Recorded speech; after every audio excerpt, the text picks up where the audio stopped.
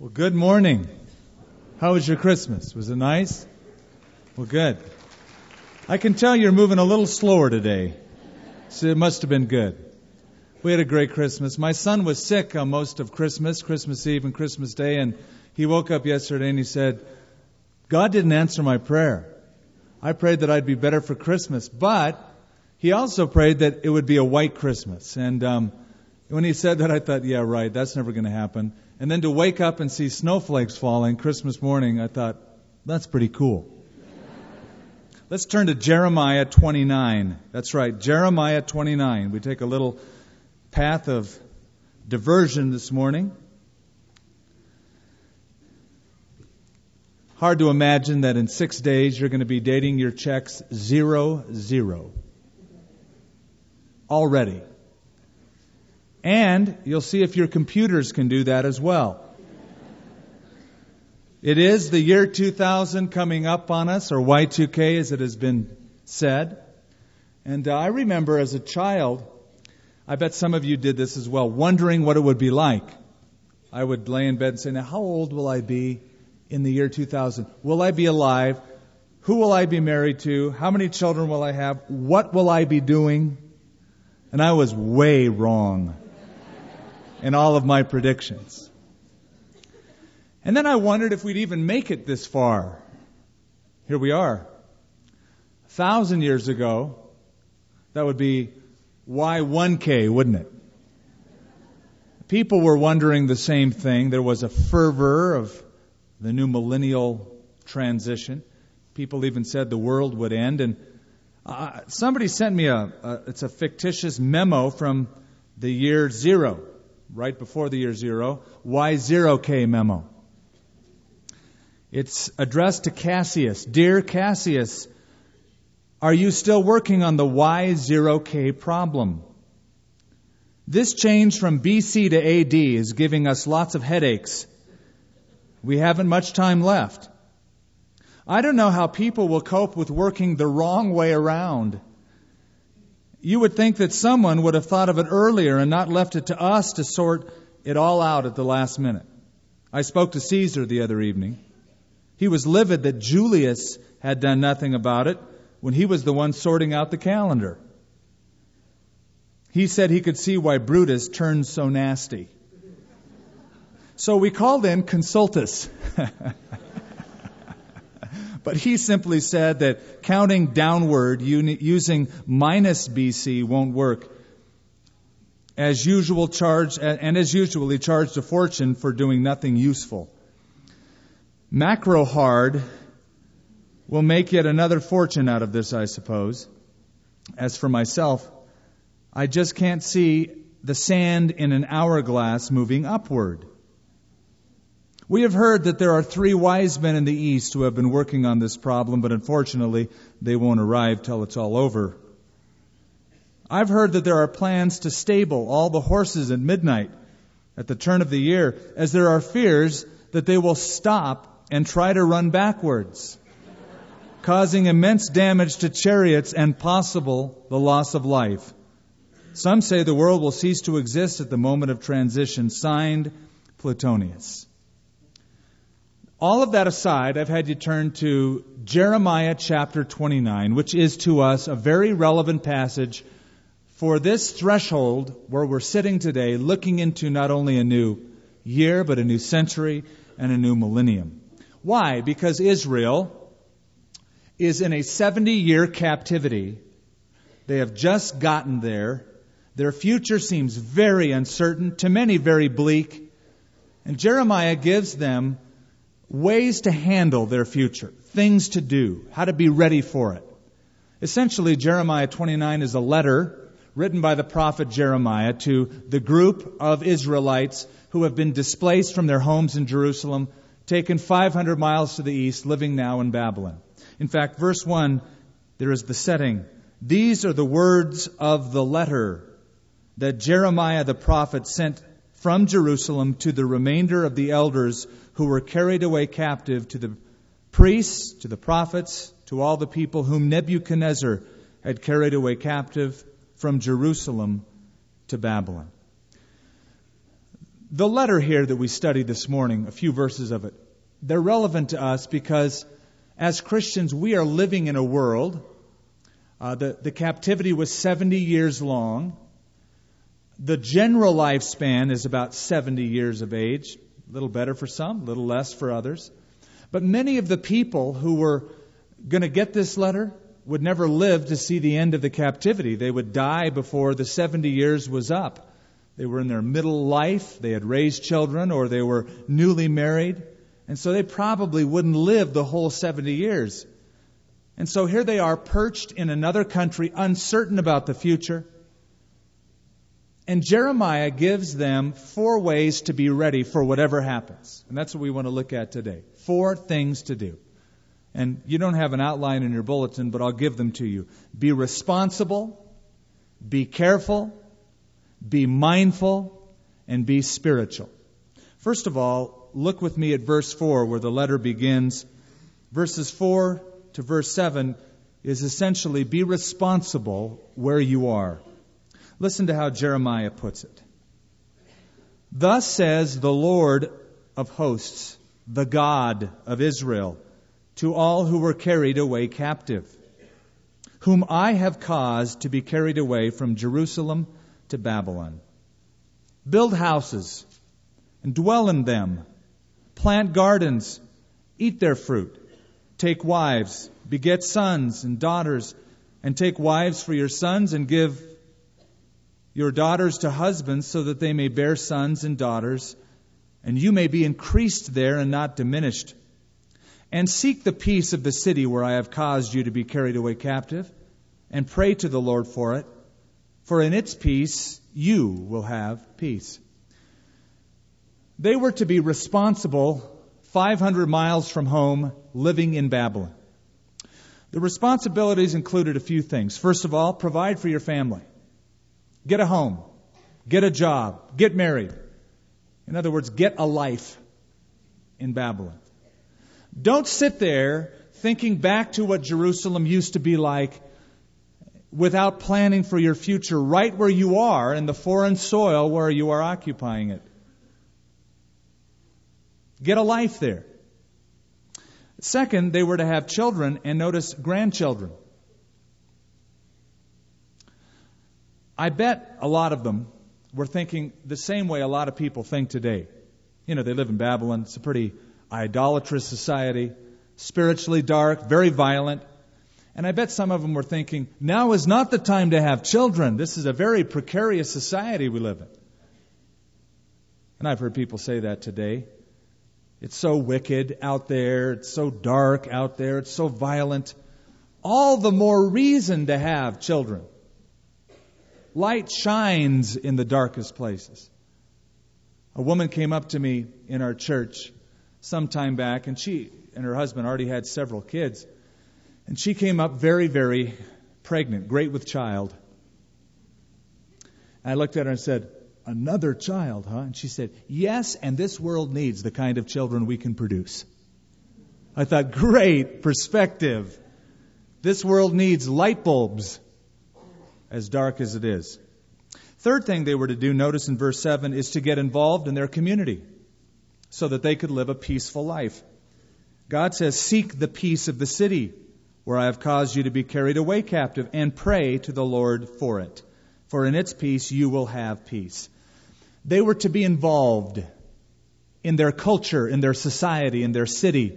As foreign, as opposite as it was from their own back in Jerusalem, as ungodly as it was, they were to be involved in 2 ways. By their actions and by their prayers. By their actions and by their prayers. Some are very socially involved in their culture. Yet they never pray. They're all into social action. Let's change the world. Let's get culturally relevant. And that's only part of it. The other part is to pray. Spiritual proactivity. But then there are people who pray, but never do anything beyond that. I see here a healthy mix of both. That's how you're responsible where you live. A healthy mix of both. R.W. Dale once said, "Work without prayer is atheism, but prayer without work is presumption." Both were needed. I bet that there were some pious Jews who were living in Babylon when they heard this letter. They thought that to be involved in Babylonia was a sellout. Hey, we're Jewish people. We belong to the Lord God. We live in Jerusalem. These people are pagan worshipers. They're idolaters. They're ungodly. I'm not going to get involved in this culture. This isn't my home. And so they became very separatist in their outlook. When God said, I want you to be involved so that you can have peace and influence your culture. The United States of America has 768 ships docked in harbors presently that's known as the Mothball Navy. They're sitting there. They get treatment regularly. They get a fresh coat of paint on the exterior of the ship quite regularly. Electrical impulses bombard the hull to prevent rust and corrosion. Humidifiers are set within the ship's interior so that the right humidity is kept, the right balance of air. In other words, these are ships that are sitting there and they could be readied for battle in a very short period of time. Until then, they just sit there and do nothing. I wonder how many mothball believers fill churches in our country. Oh, at a moment's notice, in a short period of time, they could be activated if there was a crisis, but other than that, they're just snugly harbored within the four walls of the church. God says, while you're in Babylon, be active. Pray for the place you live and get involved in it. Let me give you a couple examples of believers who did this, I think quite successfully.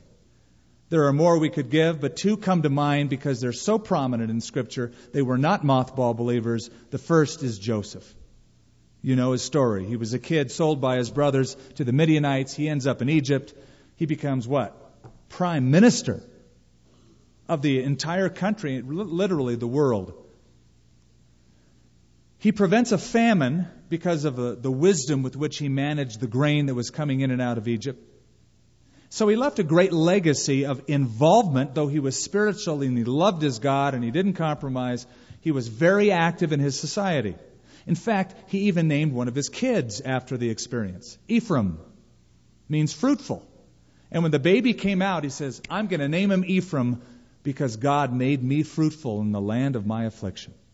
My prayer for you is that this next year, you'll be more fruitful than ever. Not a mothball believer, but active in your culture, spiritually, as well as with action. Another example that is very similar to Joseph is Daniel. And I picked him because the setting of our chapter this morning is Babylon. Daniel was a teenager and went to Babylon. He was there 70 years. He was there for the entire stint of the captivity. And his influence spanned 3 separate generations. Nebuchadnezzar, who's mentioned in verse 1, his grandson Belshazzar, even into the reign of Darius of the Medes and the Persians. This was a kid who grew to be an old man and was third ruler in the kingdom. Second at one time, third later on under Darius. Very influential, very spiritual, and also uncompromising. I have discovered, and I've listed 3. I've discovered 3 possible responses that I have watched Christians have toward their culture. Having seen how many of us respond to what's going on around us, there are 3, I think. Which category are you in? First of all, there's intimidation. A lot of us are awfully intimidated. The world is so big, a lot of bad stuff going on out there. I'm so insignificant. I'm so small. What could I ever do to make a difference? It's so intimidating, the spiritual need around me. And so that can tend toward inactivity, intimidation. Second response that many have is isolation. Isolation. Because it is so evil, because the world seems so wicked, it is my duty to protect myself from it. Myself and my family, and I'm going to find a convenient Christian hole to crawl in and hide and be completely irrelevant. Third response. This is the best one. I believe it's the biblical one. Infiltration. Not intimidation, not isolation, infiltration. It's taking a healthy appraisal of the world and saying, boy, is this world broken, but I got the glue. I've got answers to it. My life's been changed. I want to infiltrate this world and make a difference with Jesus Christ, with the gospel. Infiltration. Otherwise, we run the risk of becoming a church like the one that the newspaper in the Midwest wrote about. In their announcement column, the newspaper said, "We are pleased to announce that the cyclone which blew away the church last Friday did no real damage to the town." Sad, isn't it? The church is gone. Whew. At least there's no damage. Edmund Burke once wrote, "All that is necessary for evil to abound is for good people to do nothing." Nothing. Let's get out of the mothballs this coming year. Let's get into active service for the Lord in our community and see what God can do. He wants us to be involved, as Jesus said, "Occupy until I come." You know, if you look backwards, here we are looking forward, but just think back to a few times when it was the Christian church that rose to the occasion to meet the need in society. All of the mercy ministries, where'd they come from? Hospitals. Who started asylums and hospitals? It wasn't the National Atheistic Associations. It was always Christian organizations. People who had a heart for the downtrodden in society. What about slavery? It was always the Christians who fought against it. Now, sad to say there were some involved in it, or they called themselves believers, but it was William Wilberforce in England. Loved God, loved the gospel. He's the guy that started the first free slave settlement in Sierra Leone. Charles Finney, the preacher of the gospel, revivalist, lawyer back in New York, his followers fought against slavery because the message so impacted their lives. They made a difference in their culture. So being responsible where you are involves prayer and action where you live. Very practical stuff. Remember, Jesus said, "I was hungry and you fed me. I was thirsty. You gave me something to drink. I was naked. You clothed me. I was in prison. You visited me." And some said, "When were you ever in prison? When were you ever naked? When were you ever hungry?" And you know the answer. Jesus said, "Inasmuch as you've done it to the least of these, my brethren, you have done it unto me." A poor lady went to a British vicar and asked for some help, some food, some money. She needed to be taken care of. She needed some kind of help. The vicar brushed her off and said, "I'll pray for you." And so she wrote back this letter. "I was hungry, and you formed a humanities club and discussed my hunger. I was imprisoned, and you crept off quietly to your chapel and prayed for my release. I was naked, and in your mind you debated the morality of my appearance. I was sick, and you knelt and thanked God for your health. I was homeless, and you preached to me of the spiritual shelter of the love of God. I was lonely, and you left me alone to pray for me.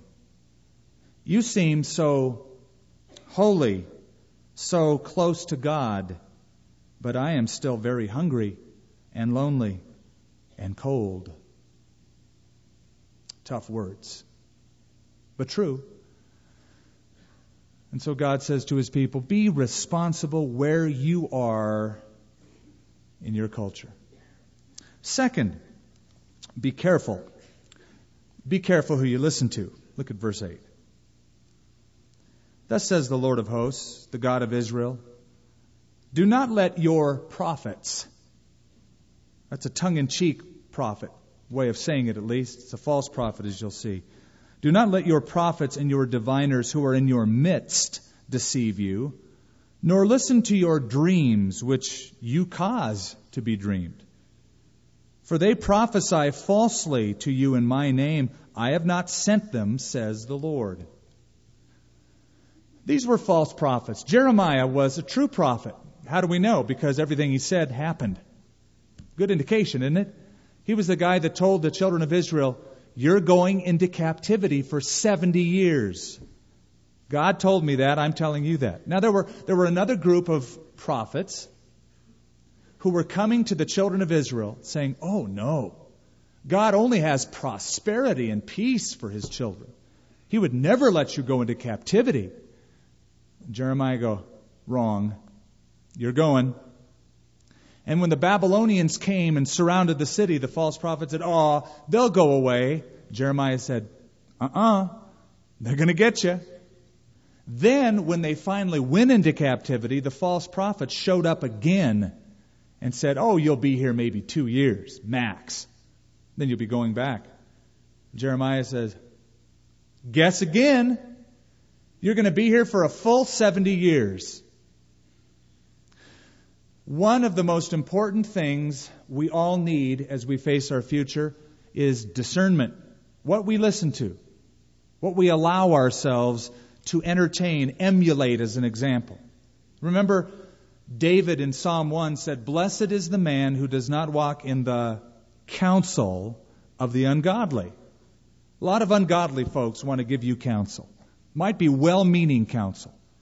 It might be from a relative or a friend who just has your best interest, they think, at heart. Be careful. Be selective. Jesus said, take heed what you hear, but He also said, consider carefully how you listen. Consider what Americans listen to and emulate as a role model. One psychologist named Carol Moog was commenting on the fact that the list of athletes that Americans most admire include Mike Tyson and O.J. Simpson. Still. She was commenting on that interesting fact, and she wrote, Americans have elevated celebrity and fame to such a ridiculous status that they cannot accept it when a hero commits a crime. So be very careful, selective in what you entertain that goes into your ears that you listen to. You know, being open-minded isn't always a virtue. It can be dangerous many times. There's a lot of people who are dispensers of garbage. They're looking for minds so open, just wide open, that they can just come in and dump the garbage into. Be careful who you listen to. 2 quick ways to spiritual disaster. Don't take anybody's advice. Number 2, take everybody's advice. Either way, it's a mistake. It's the wrong end of the spectrum. Some people fold their arms, don't allow anybody through the walls of their persona. They're safely tucked away. They don't need anybody's advice. Very dangerous place to live. That's an isolationist. It's like the guy who went to the golf pro to get a lesson, and the golf pro set him up and asked the guy to swing. The guy swang a few times, and the golf pro started talking about what could be improved. And the guy getting the lesson started interrupting. He'd take a swing and he'd say, now the way I see it and what I think. And so the golf pro eventually just let the guy talk. And just said, yeah, right, good. And took the guy's money. The man shook the golf pro's hand and said, you're a great teacher. And walked away. And an observer looking at this whole thing said, why did you let this guy get away with that? The golf pro said, I have learned long ago that it's a waste of time to sell answers to somebody who only wants to buy echoes. Don't live that way. Don't be like so many who come into church offices around this city and this country, and they say they want counsel, but really what they want is they've got the counsel. You agree with me, do you not? Please tell me I'm doing what's right. Don't tell me anything else. That's a recipe for disaster. But also, if you listen to everybody's advice, because everybody out there has an opinion how you ought to live. Go ask the person you've been witnessing to in your office how you ought to live. They'll tell you something very different. They'll say, oh, well, I think you're a little too spiritual. Carry the Bible around, quote Bible verses. I've known people, they've gone crazy doing that, you know. You go, oh, really? I better not then. We have to be selective. Advice is like medicine. It's good, but it has to be the right kind, and too much of it, you can overdose. So be careful who you listen to. Third, be mindful of your transience. Be mindful of your transience. Look at verse 10. There's the balance to the first point. Thus says the Lord, after 70 years are completed at Babylon, I will visit you and perform my good word toward you and cause you to return to this place. Skip down a few verses and look at verse 14. I will be found by you, says the Lord, and I will bring you back from your captivity. I will gather you from all the nations, from all the places where I have driven you, says the Lord, and I will bring you to the place from which I cause you to be carried away captive. That's the balance. Yes, get involved. Yes, get a life. Yes, have children, grandchildren, and all that stuff. But you're only going to be here 70 years. After 70 years, as a nation, I'm going to turn all of you back to inhabit the land from which I drove you from. So, have a light touch. Involvement, yes, but have a light touch at the same time. You know, you and I are passing through this globe. Have a light touch. You're here, maybe 70 years, maybe more, by God's good grace, maybe to 100. Maybe you don't want to live that long. But we have a period of time, and after this is over, the captivity, in a sense, is over. We have a whole new kingdom to look forward to. You've heard the old cliche, life is short. The older you get, it's not a cliche. You know what I'm talking about? You know, when you're 5 years old, a month is like, goodness, this is going to last forever. And then years just tick by the older you get. And it's 2000 already in 6 days. Amazing. Before you were saved, you didn't think much about eternity, did you? It was all about now. How much fun can I have now? Forget about later. Now is what's important. That's a mistake because we always have to view where we're at and what we're doing in the light of what's after this, eternity. One author wrote about this in this fashion, quote, "The kingdom of darkness is like a wrecked ship sinking fast. When the captain knows his ship is lost, he goes to all the passengers and announces, 'You are free to do whatever you want. Anyone who wants to drink, help yourself at the bar. It's all free. If you want to play soccer in the dining room, go ahead. You break the lamps, don't worry about it.' And the passengers say, 'What a nice captain we have. We can do whatever we want to on this ship.' But they will all be dead in a few minutes." That's how it works, folks. Satan would love to get you to forget about the concept of eternity and think all about now. So you think, the devil, he's not that bad. He lets me do whatever I want to do. It's because he knows you're going to be dead. And so the wise way to live is with an eternal perspective, involvement, yes, but knowing, it's very temporary. We are transients. We are passing through. We have another kingdom. Listen to what James wrote. You're familiar with it, James chapter 4. "Come now, you who say, today or tomorrow, we'll go to this city and that city and spend a year there, buy and sell and make a profit. Whereas you do not know what will happen tomorrow. For what is your life? It is even a vapor."